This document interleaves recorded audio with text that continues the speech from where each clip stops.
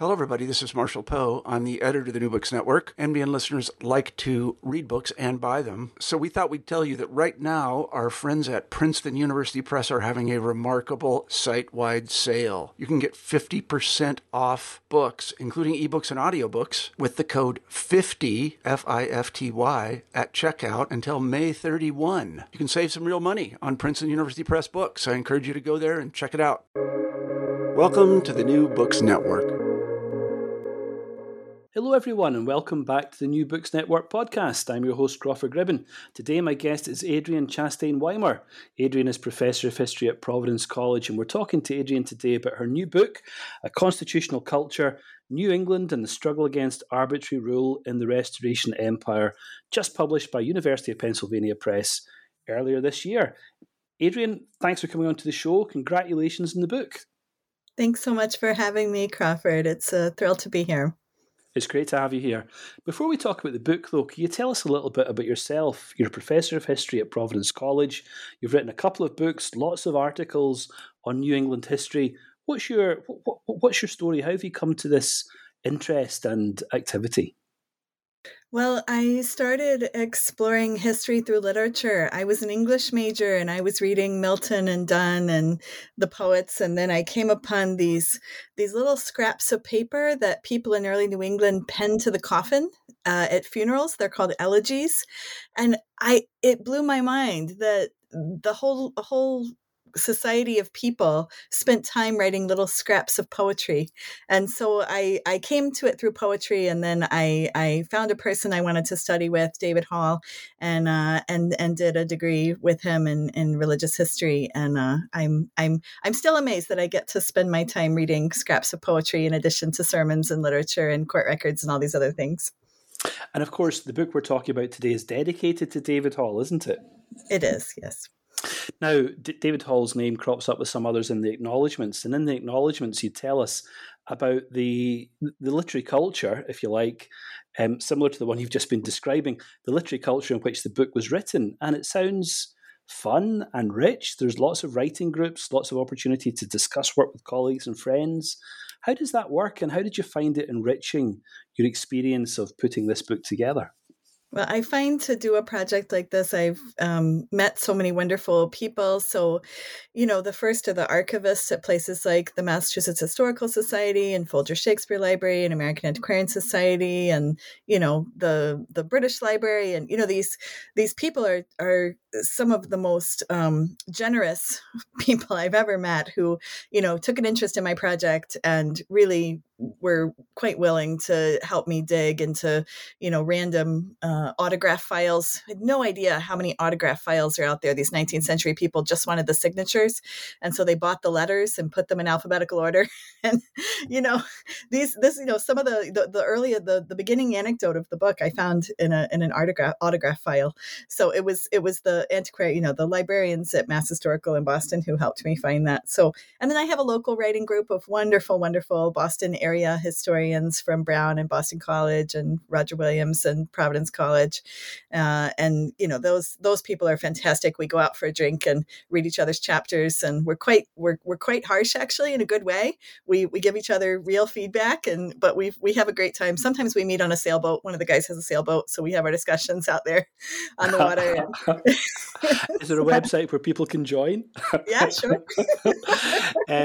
You mentioned there, Adrian, a number of the archives that you visited.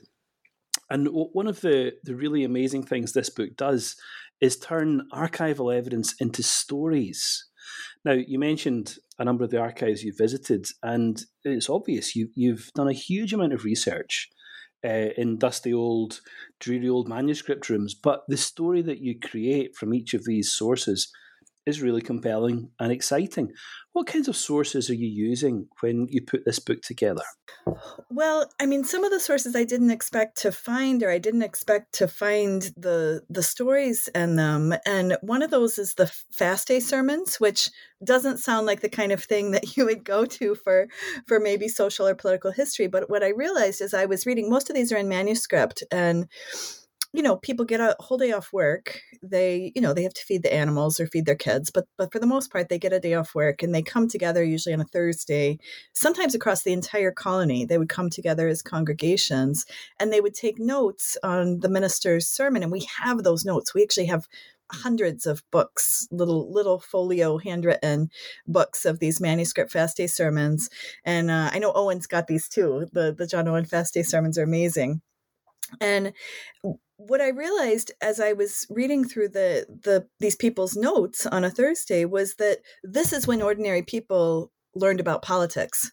It was at the fast days. So when the minister would announce, this is the trouble that's facing us. We're very worried about this king's policy or, these royal commissioners, or we're very worried about, it's environmental things or discord among the leadership or whatever it was. They were quite open about their challenges and asking the people to pray. And, an older generation of historians would have said, oh, this is social control. It's top down. The minister's telling them what to think.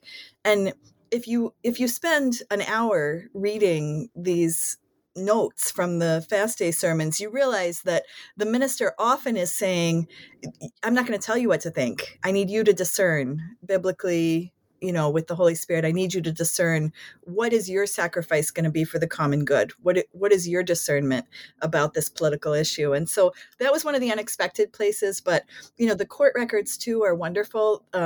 They've almost all been digitized now. And so those aren't as easy. They used to be not easy to get to, and now they're quite easy to get to because they've been digitized. So we have the county court records and those are incredible. Those have all, moments of tension, moments of struggle. It's interesting you used the expression there, Adrian, common good. That's a theme that runs through the book, isn't it? This New England way of thinking about not just the individual or the family, but also the congregation, also the town or the area in which the congregation gathers. Above that, there's also a sense of the colony as a community. If I know colony's not quite the right language to use necessarily all the time, but in a sense even of the region as a whole, creating an identity for the region as a whole. In a way, that's what your book is unpacking, the layers of identity and responsibility that go right the way up to New Englandness, isn't it? But as we think about that context for your book, which you described really brilliantly, could you tell us a little bit about how the colonies fared through the 1650s, this very disrupted moment in England, the 11 Years Republic or whatever it is, and then how they experienced the return of the king in 1660? So in the 1650s, the colonists, I think to their great surprise, had very little demands placed on them. At a few times, Cromwell and his Council of State do ask them to contribute in various ways. Sometimes they give a little, but for the most part, they stay out of, they don't fight in Jamaica. They don't really contribute men to the armed forces. And so they have this astonishing freedom to develop economically. One of the things they do is expand up into the north. So they sort of we call it an exercise in creative geography. I think that's a quote from somebody, but they take the language of the original boundary or the land that they had under the charter, and they say, oh no, it must have been much further north, at the mouth of the river rather than at the main part of the river. And so they go up into Maine, and there's all these little settlements up in Maine. Some are Puritan leaning, some are not. And in the 1650s, there's been a lot of unrest for various reasons. There's all kind of royalist claimants back in England who are trying to impose a proprietorship on various places in Maine. And the Massachusetts leaders go up there and say, we can offer you a stable court system. We can offer you ministers, so you actually have preaching in your churches.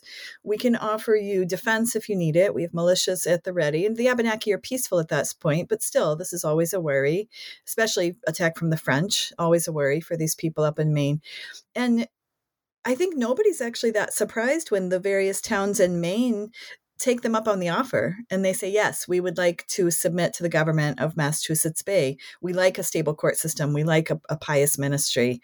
These are things that are attractive to us. And so that's the main sort of political shift in the 1650s, is that Massachusetts Bay gets a lot bigger. It and also develops economically, and I think in a lot of ways the Puritan leaning colonies, Plymouth, New Haven, Massachusetts Bay, and Connecticut, they also become they learn to cooperate, I think, in more constructive ways, and it's a relatively peaceful time. There's tensions among the Mohegan and the Narragansett and the United Colonies, which is the confederation those four Puritan leaning colonies form. They try to negotiate, but amazingly, it's actually pretty peaceful, and so they're expanding. They're making a lot more money economically, and they have relative peace. And these people have loads of kids. I mean, life expectancy is high, mortality is low, and so things are going pretty well for them in the 1650s. So 1660, May, the king comes back, the Republic is over, and Puritans find themselves in a bit of a tricky situation, don't they? On both sides of the Atlantic, obviously, dissent is created in England. But how do the Puritan colonies or Puritan-leaning colonies fare in New England? Well, so at first they don't know what to think. I mean, there's a lot of rumors that are circulating that maybe the restoration of the monarchy is going to be temporary, that maybe there's going to be an uprising, maybe the Dutch are going to help out, maybe, first of all, their access to reliable news is iffy at best. They don't have reliable news sources. They actually rank them. They rank the reliability of news sources as the ships come in. So Quakers are at the bottom. They don't trust Quakers at all. People from Virginia are not much higher than Quakers. They do trust news that's passed along from Native American sachems, Narragansett sachems, or Nipmuc sachems. Those are reliable sources of news if it's passed along for the most part. So anyway, they have lots of hierarchies of where do you get your news, but they have a really, really hard time figuring out what exactly is going on. So until they have agents on the ground in London, it's really, really difficult to know what's happening. They think that maybe, the new King Charles II is going to be sincere in his promises of clemency, and maybe he'll actually be good for the church. They're actually in those early years, they're quite hopeful that maybe things will turn out for the best. So you mentioned that they really have to send people to England to find out exactly what's happening. And in the book, you describe an expedition to England made by Simon Bradstreet and John Norton, two prominent New Englanders, who are going to meet people, find out what's happening. What's that journey all about, and what are they trying to achieve? So they're sent as official agents from the Massachusetts Bay elected leadership. They're supposed to go and, again, figure out exactly what's happening in England. They meet with prominent independents, Presbyterians, people like Henry Ashurst. They meet with members of the New England Company, this philanthropy that's centered in London that's been sending money for Native American education and churches. And they're really trying to figure out what's going on. And while they're there, the Bartholomew's Day ejections happen in August of 1662, and all these Puritan ministers are ejected. They're kicked out of their positions in the Church of England and the universities. And I really think if I'm sitting there with John Norton and Simon Bradstreet, say at Ashurst's home in London, I'm just aghast, right? They're just they didn't. I don't think they saw it coming. And now it's quite clear to them, and Richard Baxter records some of his conversations with them, that it's quite clear to them that things are not as they seemed, that the Puritans are now, the hopes for them to be treated as, really a part of the establishment, as a part of the religious and political establishment, are pretty much dashed at that point. It's not that they might still figure out another way. And lots of people do continue working to figure out some form of inclusion. But at this point, they're devastated. They can't imagine how New England is going to relate to the empire, given what the regime is doing to nonconformists in England. And how is their report received when they head back to New England? Well, they say John Norton died of a broken heart because people felt like he was too willing to negotiate. It's a sad story. He does die soon after. His congregation is quite unhappy with him. I mean, I think probably Norton and Bradstreet did their very best. They tried to negotiate. They think they offered, there's hints, there's not firm evidence, but there's hints that they offered something like an annual tribute, which they, the New England colonies do end up giving all kinds of tribute of masts, the beautiful straight trunk of trees and provisions for the Royal Navy in the form of dried pork and these other things. So, they probably hinted at those kind of things. And the line between tribute and a proprietor's right for a proportion of the profit is so close. And I think people were resentful of that. But I think their role as agent was crucial because they come back and then they give a very accurate version. And there are actually conversations in the Privy Council about imposing a bishop on New England, about imposing a royal governor on the region. And, that would have been such a drastic change for these people who were used to elected leadership, who were used to running their own churches. It would have been an end in a lot of ways to the New England they knew. And that, I suppose, is what the centre of your book is all about, isn't it? It's about the challenge to these New England traditions, a challenge that was presented by the arrival of 4 royal commissioners coming with a small armed flotilla, the opposite direction across the Atlantic, to attempt to impose some kind of royal will. And it's perceived to be arbitrary, tyrannical perhaps even, but it really threatens the institutions that have been developing in the colonies, doesn't it?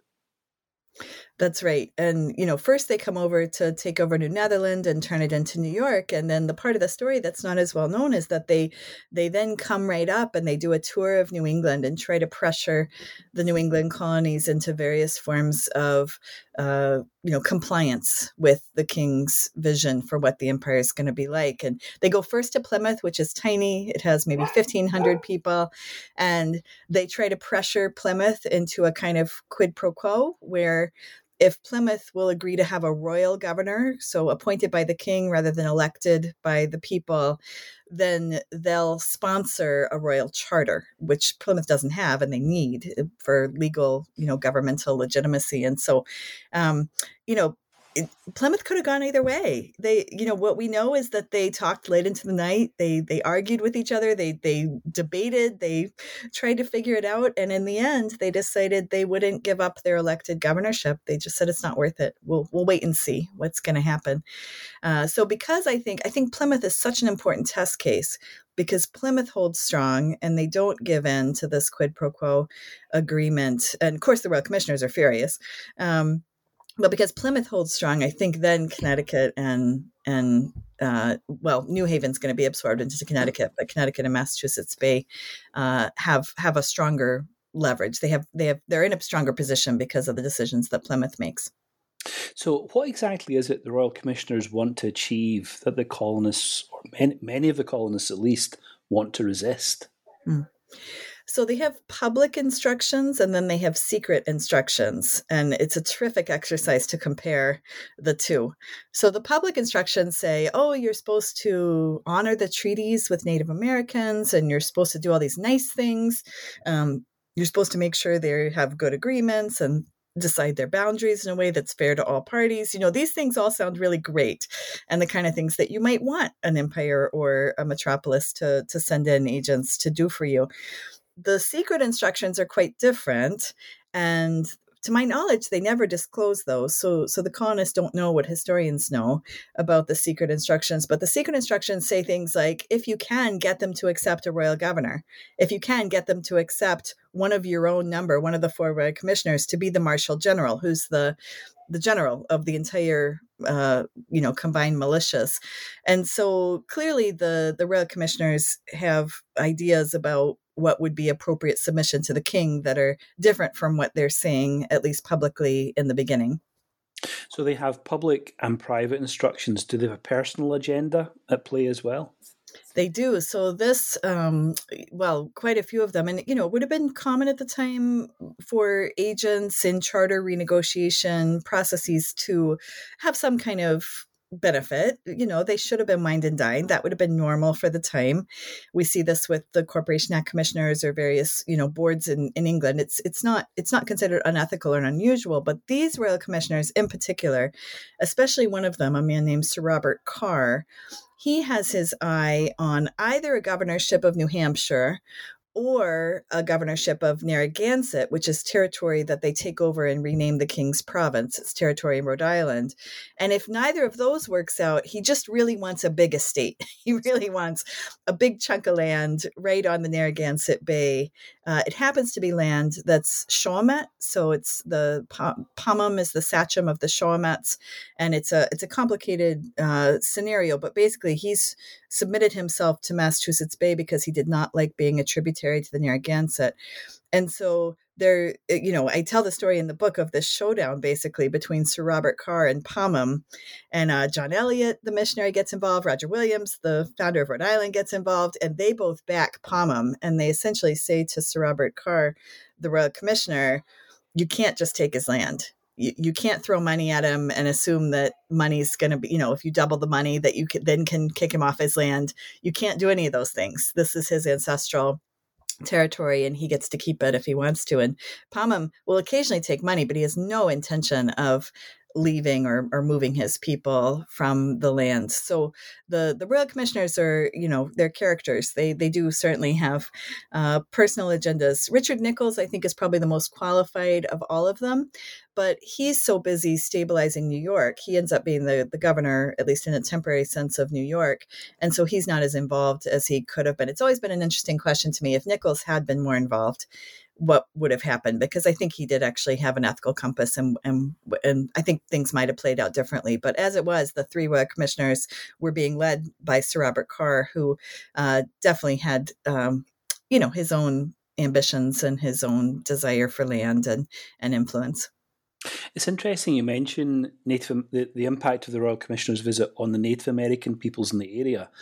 One of the really striking moments in the book for me was an intervention in one of the debates in one of the colonies where a colonist argues that they bought land from a Native American and therefore the legal integrity of that purchase overrid any claim from England about superimposed authorities. Yeah, so all the way back to the days of John Winthrop, the colonists tend to want it both ways. I mean, they say, yes, the king, through a charter, gave us right and dominion to both land and rule. But that's, even from the earliest years in the 1630s, they don't think that's enough. They think that they need to purchase the land. And so they have deeds. And so they just say they're both important, right? We have the charter from the king. We also have purchased this land from Native people. Alan Greer's work is really terrific on this property and dispossession because he compares the French and the English situations.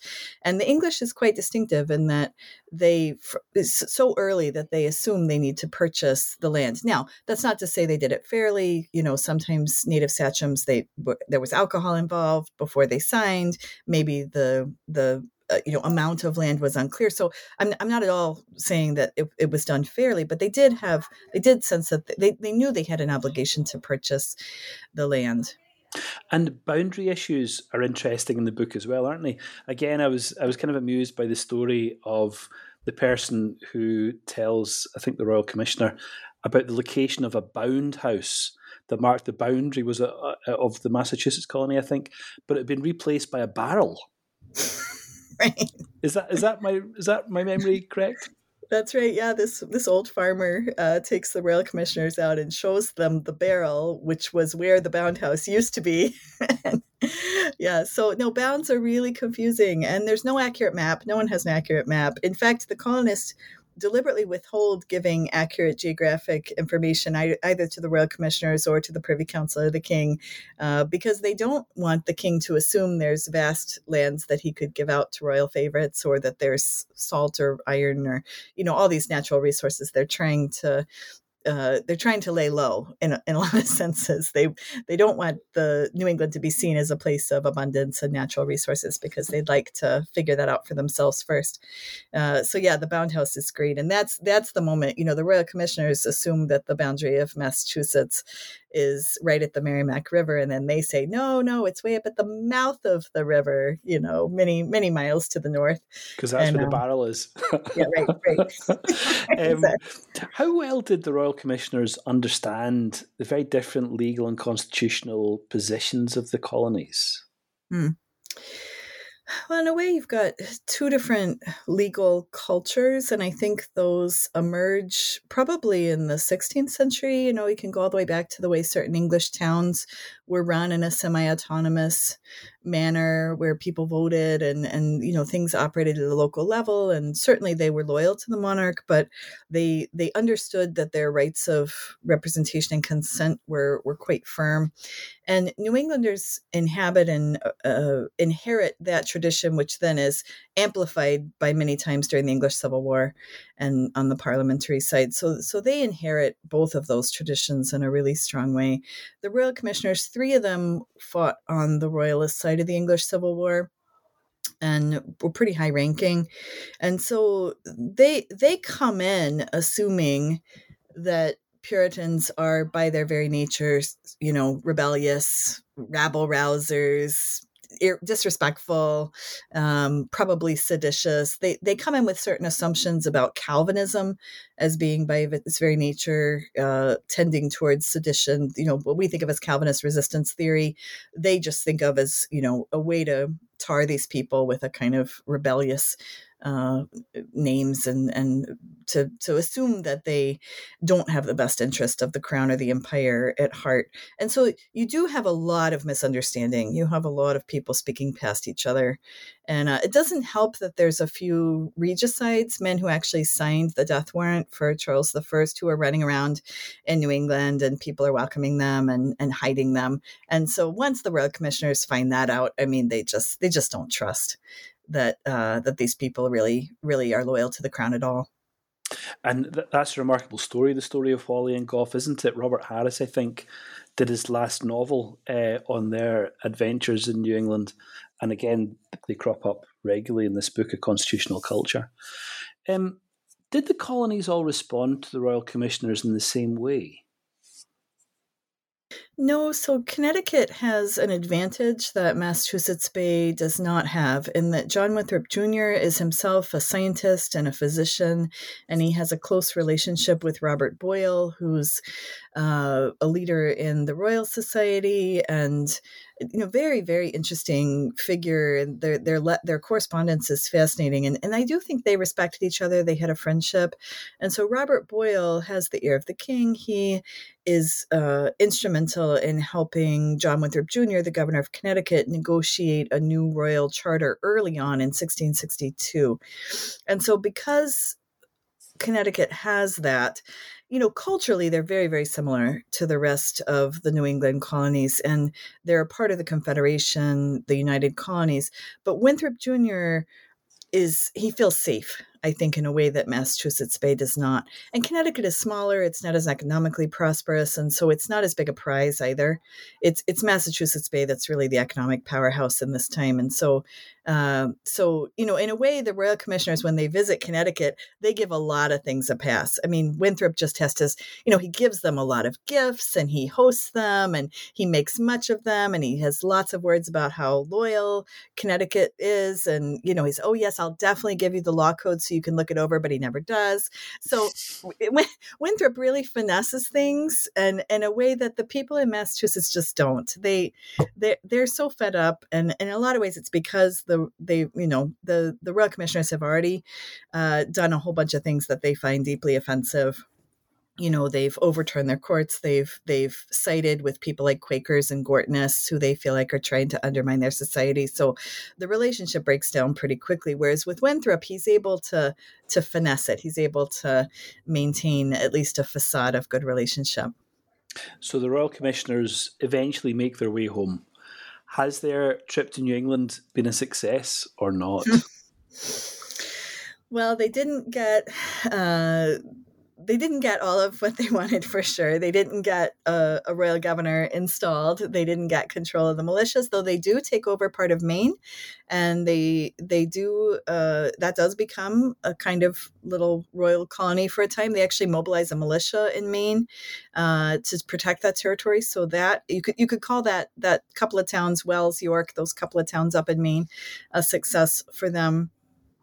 They are irate because they looked over the entire law code and tried to get the leadership of Massachusetts Bay to rewrite a whole bunch of their laws in order to honor the king more fully, in order to give more power, in order to give, the royal commissioners really wanted an appeals court, so a royal court that could overturn the decisions of local courts. And the people of Massachusetts just won't have it. For them, that's way too much royal power. They want people they've elected to be the ones overseeing justice in their region. And so, that's definitely a failure on the part of the royal commissioners. But, they also are able to gather a whole bunch of intelligence about forests and forts and the workings of the government, and that becomes very useful in the 1670s and the 1680s, when the crown, of course, will come in and essentially will take over the region for the crown. So how does your story set us up to understand what happens in the 1770s? Oh, all the way to the 1770s. Well, I always say it's a long 18th century. There's all kind of things that happen in terms of, Lockean philosophy and religious change and scientific change. There's a whole lot that happens. I don't think it's a direct line between the resistance movement of the 1660s and that of the 1770s. On the other hand, I do think this is a deeply rooted tradition that, under the pressure of the royal commissioners in the 1660s, the people of New England learned to articulate what are the lines that kings cannot cross. Why is it that we are allowed to elect our own leaders? Why is it that we're allowed to run our own churches? What are the both theological and philosophical and also political basis for our government, for our liberties? And those patterns of action and articulation absolutely persist, and you can track it. I mean, you can see it in the documents of the town meetings in the little New England towns. You can see it in the fast day sermons and the election sermons. You can see it in political treatises, that talk about issues of consent and representation and natural law and right of self-defense. And so I do think it's one very important strand. I think there's a reason why the American Revolution starts in Massachusetts. It's hard to get around it. These people are primed in a lot of ways to be sensitive to royal overreach or parliamentary overreach of any kind. And so I do think those traditions matter. And, there's been quite a few terrific books on historical memory in various regions, and most of them have discovered that New Englanders have an astonishingly high, rich level of historical memory. They know their history, right? They recite it to their kids. They hear it in sermons. And so that kind of intense historical sensibility means that that there are continuities between the 17th and the 18th century. I think it's very difficult to understand regionally the American Revolution if you don't understand the constitutional battles of the 17th century. Brilliant, Adrian. And if anyone does want to find out about that, the best place I think they can look is your book, A Constitutional Culture, New England and the Struggle Against Arbitrary Rule and Restoration Empire, just published by University of Pennsylvania Press. Adrian, we've taken up a lot of your time today, and it's been great to talk about the book. It was a delight to read. It's brilliantly written. It's artful in the way that you compose stories and how these big themes come out of it, in such a compelling way. But before we wind up, could you tell us what your next project might be? What can we look forward to reading next? Sure. I'm working on a man named Daniel Gookin, who's the Commissioner for Indian Affairs. Well, he does all kinds of things. He's in Virginia. He's born in Ireland. He's in Maryland for a while. Then he's good friends with John Eliot in Roxbury, and he becomes the Commissioner for Indian Affairs. And he writes 2 book-length manuscripts about Christian Native Americans. And then he also becomes an advocate for Native American land rights and religious access. And so I'm working on a collected volume of his works, and I'm also writing a book about a particular episode when he was involved with the courts and the kind of legal battles for these Christian Native Americans. So that's the current project. That sounds brilliant. I look forward to seeing that in due course. But for now, thanks for coming on to the show. Thank you for your time. Thanks for writing this book. And thanks for chatting. It's wonderful always to see you, Crawford. Thanks so much. Well, thank you. And thanks to everyone else for listening in today. I'll see you next time on the New Books Network podcast.